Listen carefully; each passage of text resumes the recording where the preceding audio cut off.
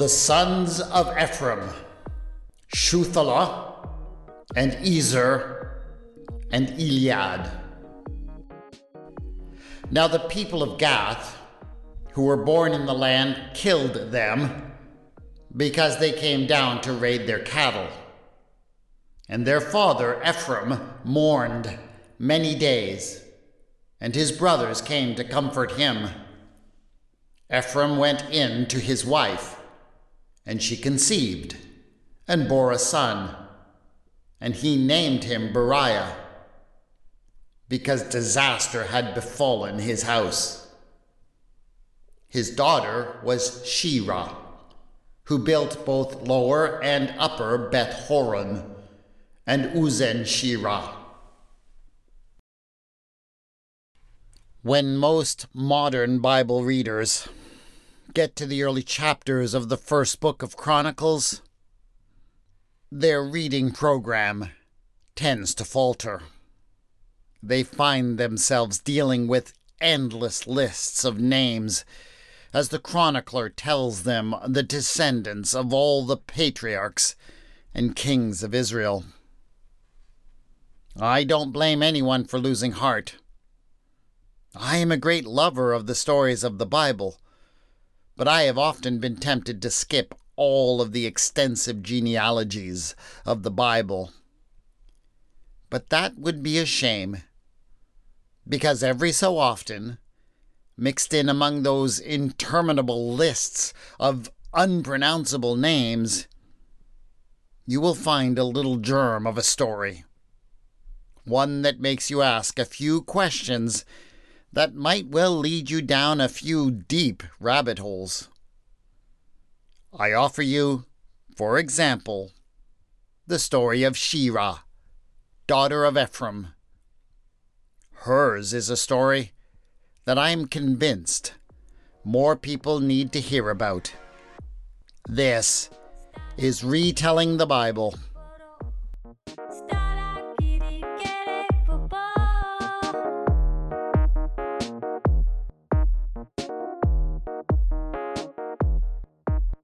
Episode 7.9, Sheerah, Warrior Princess of Ephraim.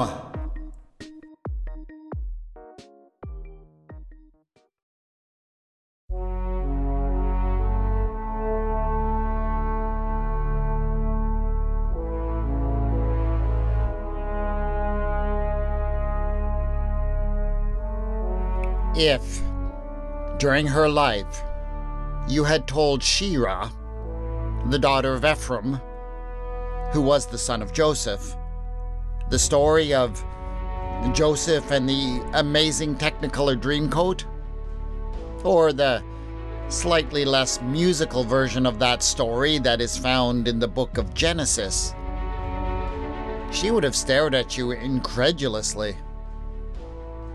She would not have understood how anyone could have thought that her grandfather had been kidnapped and taken off to live in slavery in Egypt. And the very idea that her father, Ephraim, might have been born to an Egyptian mother and went on to live in Egypt for his entire life would have mystified her.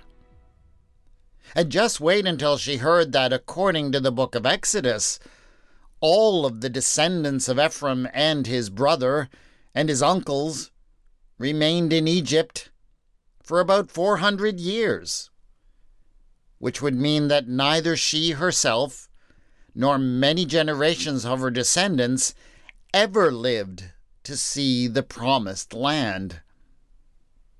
In fact, I think we're supposed to assume that none of them lived there until the generation of her great-great-great-great-great-great-great-grandnephew, a fellow named Joshua, son of Nun. I'm pretty sure she would have found that rather hilarious. For the only life that Sheerah knew was lived in the land of Israel, in the beautiful hill country of Ephraim, in the heartland of what would someday be called the Kingdom of Israel. Oh, that didn't mean that she knew nothing of Egypt. Yes, she had never actually seen the pyramids or the waters of the great Nile River, but she did often hear about such places and had many dealings with the people from that land. Her people might not have been slaves in Egypt, but it did often feel as if they were slaves to Egypt. The empire dominated much of the trade and production throughout the Levant, and was always ready to take its generous share of every transaction.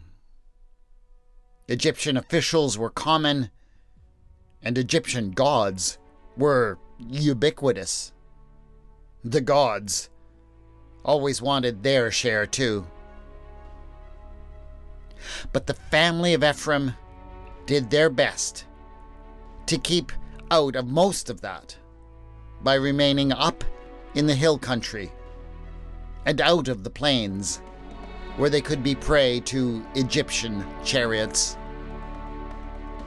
They mostly got by farming and keeping some small herds and flocks, but they could also sometimes get involved in much more risky enterprises. And that was where the problems truly began.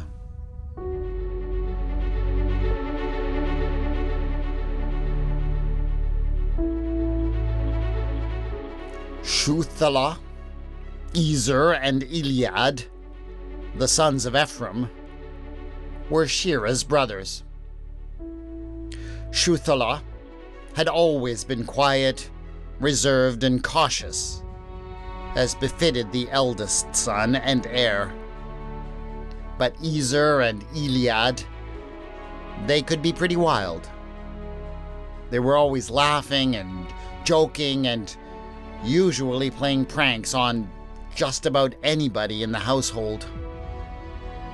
They just had a way of getting in trouble.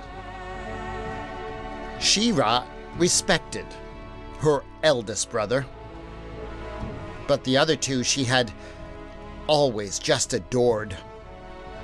They could be rude and crude, and they had a certain tendency to do very foolish things, but they always seemed to get away with their foolishness. She loved them for that too. And so, when she got up one morning to hear that her two big brothers had already left for the day, that they were headed down into the plains, she knew that they were likely planning on getting into trouble. But she was not too concerned. She got dressed, ate some breakfast, and began to go about her day. But the next day, a great stirring arose throughout the household. Some messengers had arrived from Gath, down on the coastal plain, and they came in anger with dire news. The elders of Gath were furious. It seemed that the sons of Ephraim had headed out to their city on the previous day and done so with the intention of causing much mischief. They had gone to do their favorite thing, which was to rustle cattle. But this time, they had been caught, red-handed, in the very midst of liberating a rather valuable bull. The elders had sent their representatives with the word that the two young men had been judged, and they had been summarily put to death. Ephraim was being given nothing more than the gracious opportunity to claim the bodies of his dead children.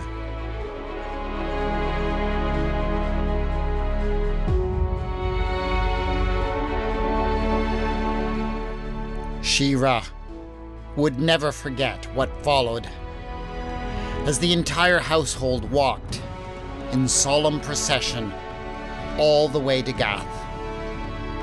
Her clothes were torn, and her scalp was itchy from the dust and ashes in her hair. She couldn't stop weeping, and she remembered everything about her brothers and struggled with the realization that she would never see them again, never hear their laughter, or see them pull one of their stupid pranks. Her father, walking alongside her, was even more inconsolable than her, if that was possible. But the further they progressed, the more his sorrow was overtaken by his rage. He began to curse the inhabitants of Gath, the Gittites they were called. He declared at great length that they were ugly, abominable, and that they smelled bad. Above all, he repeated again and again, they were evil, a blight upon the earth. The very idea that they should be angry with his boys for stealing their cattle, that they should seek vengeance for such a meaningless little prank, made them detestable. He called upon Elohim, his God, to do some of the most unspeakable things to them that Sheerah had ever heard. All of this, as you can imagine, made a great impression on the young woman. But so did the journey itself. She had never been out of the hill country before, and she took in everything that she passed with wide eyes. She took notice, for example, as they followed the path that led out of her father's territory. It was a narrow trail that led down the hill rather steeply. As she looked around her, she noted that the road was overshadowed on either side by two hills. She asked her eldest brother, Shuthelah, where they were, and he explained that this was the only road down out of the hill country that a company of any size could pass along for miles. It was essentially the gateway to the territory of her father.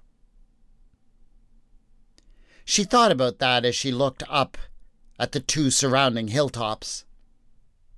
She mentioned to her brother that it seemed to her that if anyone controlled that high ground, they would be able to do many things. They could control trade for many miles around. They could ambush wealthy merchants and take their goods.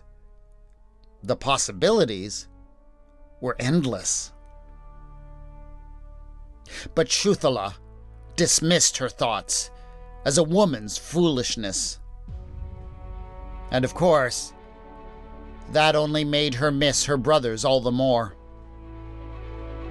Sure, if she had shared such thoughts with them, they likely would have made a joke out of it and made fun of her because of it.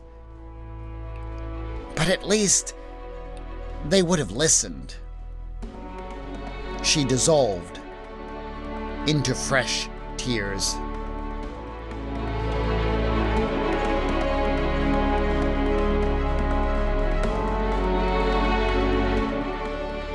When she finally returned home, after the days of terrible anger and sorrow, Sheerah went off into the hills for a day of reflection. There she made a vow to herself that she would fight against the injustice of this world, particularly against the injustice of people who dared to punish other people for stealing their cows and bulls. Of course, as with any vow, she needed to make it in the name of some god. She considered, of course, making her vow in the name of her father's god, Elohim. That would be fitting, of course, as she saw herself taking vengeance for the evil done to her father. But eventually, she decided she needed to take her own deity. She decided that a deity popular among the Egyptians, who had settled among the Canaanites, would suit her very well. Horon was a god who specialized in magic and incantations. He seemed like just the right sort to give her the special boost that she needed. And so, she went into the room of her brothers, Ezer and Eliad. They had left most of their belongings behind when they had set out, of course. Cattle rustlers need to travel light. So she was not surprised to find in a box of Eliad's things his bronze sword. This she took and prayed to Horon. She asked the god to enchant the sword and make it a talisman of power, that it would be able to transform her into the defender of her family's honor and the avenger of those who would wrong them. As she took up the sword, she cried, "For the honor of Horon!"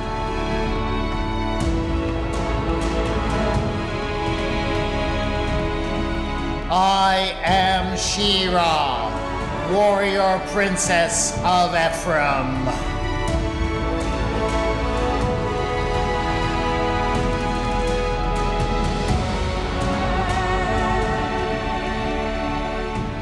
Sheerah never lost the sense of grievance, duty, and honor that she had found on those first days after the death of her brothers. But she did mature. She came to learn, for one thing, some sympathy for the Gittites and their desire not to have people constantly stealing their cattle. That did make some sense to her. Her father, though, he certainly never mellowed at all. About a year after the whole affair, he had another son. But far from this being a symbol of him focusing on the future and the hope of a better life for his family, he made it very clear to everyone that he was still clinging to his resentment for the disaster that had befallen his family by calling the child Beriah. Sheerah felt for the poor child, her baby brother, and that for all of his life he would have to carry a name that basically meant disaster. How could any child thrive with such a label placed upon him? This was something that convinced her to take a different approach from her father. Rather than focusing on the past evil that they had experienced, she would become the kind of warrior who would build a better future. Oh, she still had her fantasies of taking up her magical sword and descending onto the plains to mow down the Gittites in their hundreds. But she recognized now that that was a foolish course of action that would likely only result in further disaster. So she began to think of more productive ways to triumph over the people of the plains.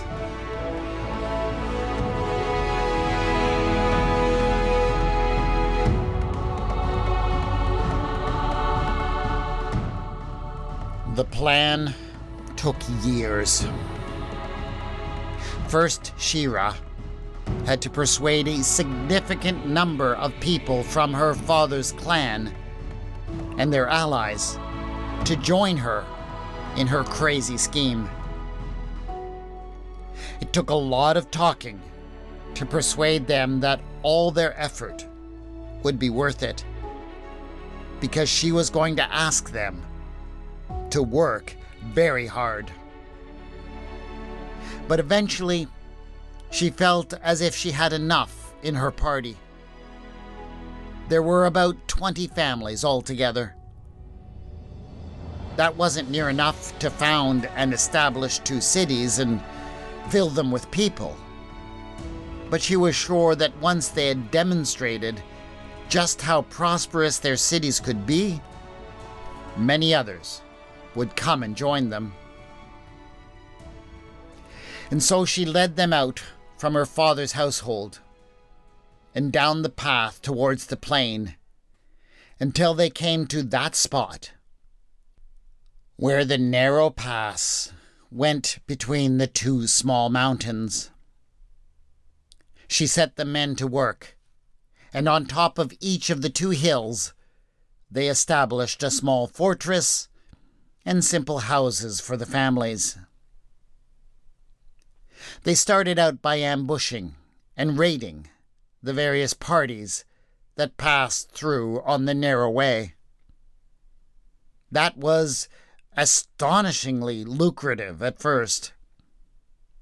But it wasn't too long before word of the dangers of the pass spread, and, even though the alternate routes went many miles out of the way, many traveling parties began to use them to go around the pass. Sheerah had expected this. In the second phase of her plan, she sent representatives of the 2 cities out with a message. They proclaimed that the pass had taken on the patronage of a new god, the god Horon. Horon was well known all throughout the Canaanite territories, and also among the Egyptian representatives. Horon was famous for his spells and incantations, which were often invoked for protection. So the message was made clear. Rather than a place of danger, people could now consider the pass as a safe way to go in and out of the hill country.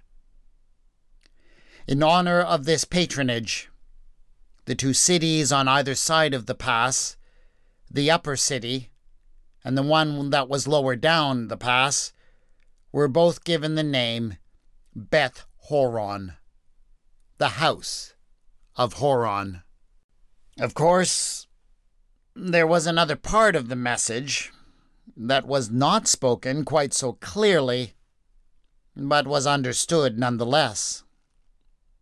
If the pass now had a patron deity, then such a god needed to be duly respected and honored. Travelers would be expected to demonstrate their gratitude to the god in practical ways, and the inhabitants of the 2 new cities that overlooked the pass would be only too happy to assist them in finding ways to show their appreciation. It turned out that Horon was particularly fond of gifts of gold and silver. And, of course, if any travelers failed to show the proper respect, the men of Beth Horon could hardly be blamed if they allowed their zeal for their patron god to overpower them. And so, now that the cost of passage was set at a more reasonable rate, and people could feel safe, the traffic through the pass increased again, as did the treasury of the people of Sheerah. The new cities of Upper Beth Horon and Lower Beth Horon grew and prospered. Sheerah was very proud indeed of what she had built. It was true that at times she remembered her youthful vow to slaughter the Gittites with some regret that she had not followed through. But in her maturity, she came to understand that there could be other ways, profitable ways, of getting back at those who had so unjustly killed her brothers. She certainly always relished the opportunity to find ways to charge them extra whenever they passed through her territories. So, thanks in no small part to the wisdom and foresight of Sheerah, the family of Ephraim prospered and grew strong and numerous in the hills. And in time, though he never quite forgot the grief he carried for his sons, Ephraim began to recognize the valuable jewel that he had in his daughter. In honor of her contribution, and in memory of his 2 lost sons, when it came time to divide his estate, he made a rather unusual division. He gave a portion of his legacy to Sheerah, his eldest and most level-headed son. He gave a portion to Beriah, his disaster child. But the 3rd portion he gave to Sheerah, who he thought of as his strongest child, though he would have never said that to the other 2. When her father finally died and was laid to rest with his fathers, Sheerah went out to the land that he had given her. She saw it as a testimony to what she had accomplished, and that is why she called it Uzen Sheerah, the portion of Sheerah.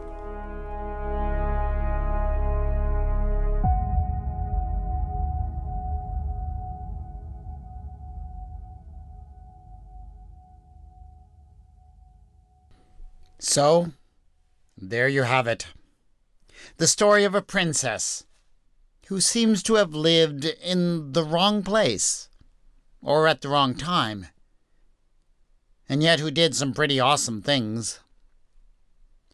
There are so many things about this story that make me ask questions.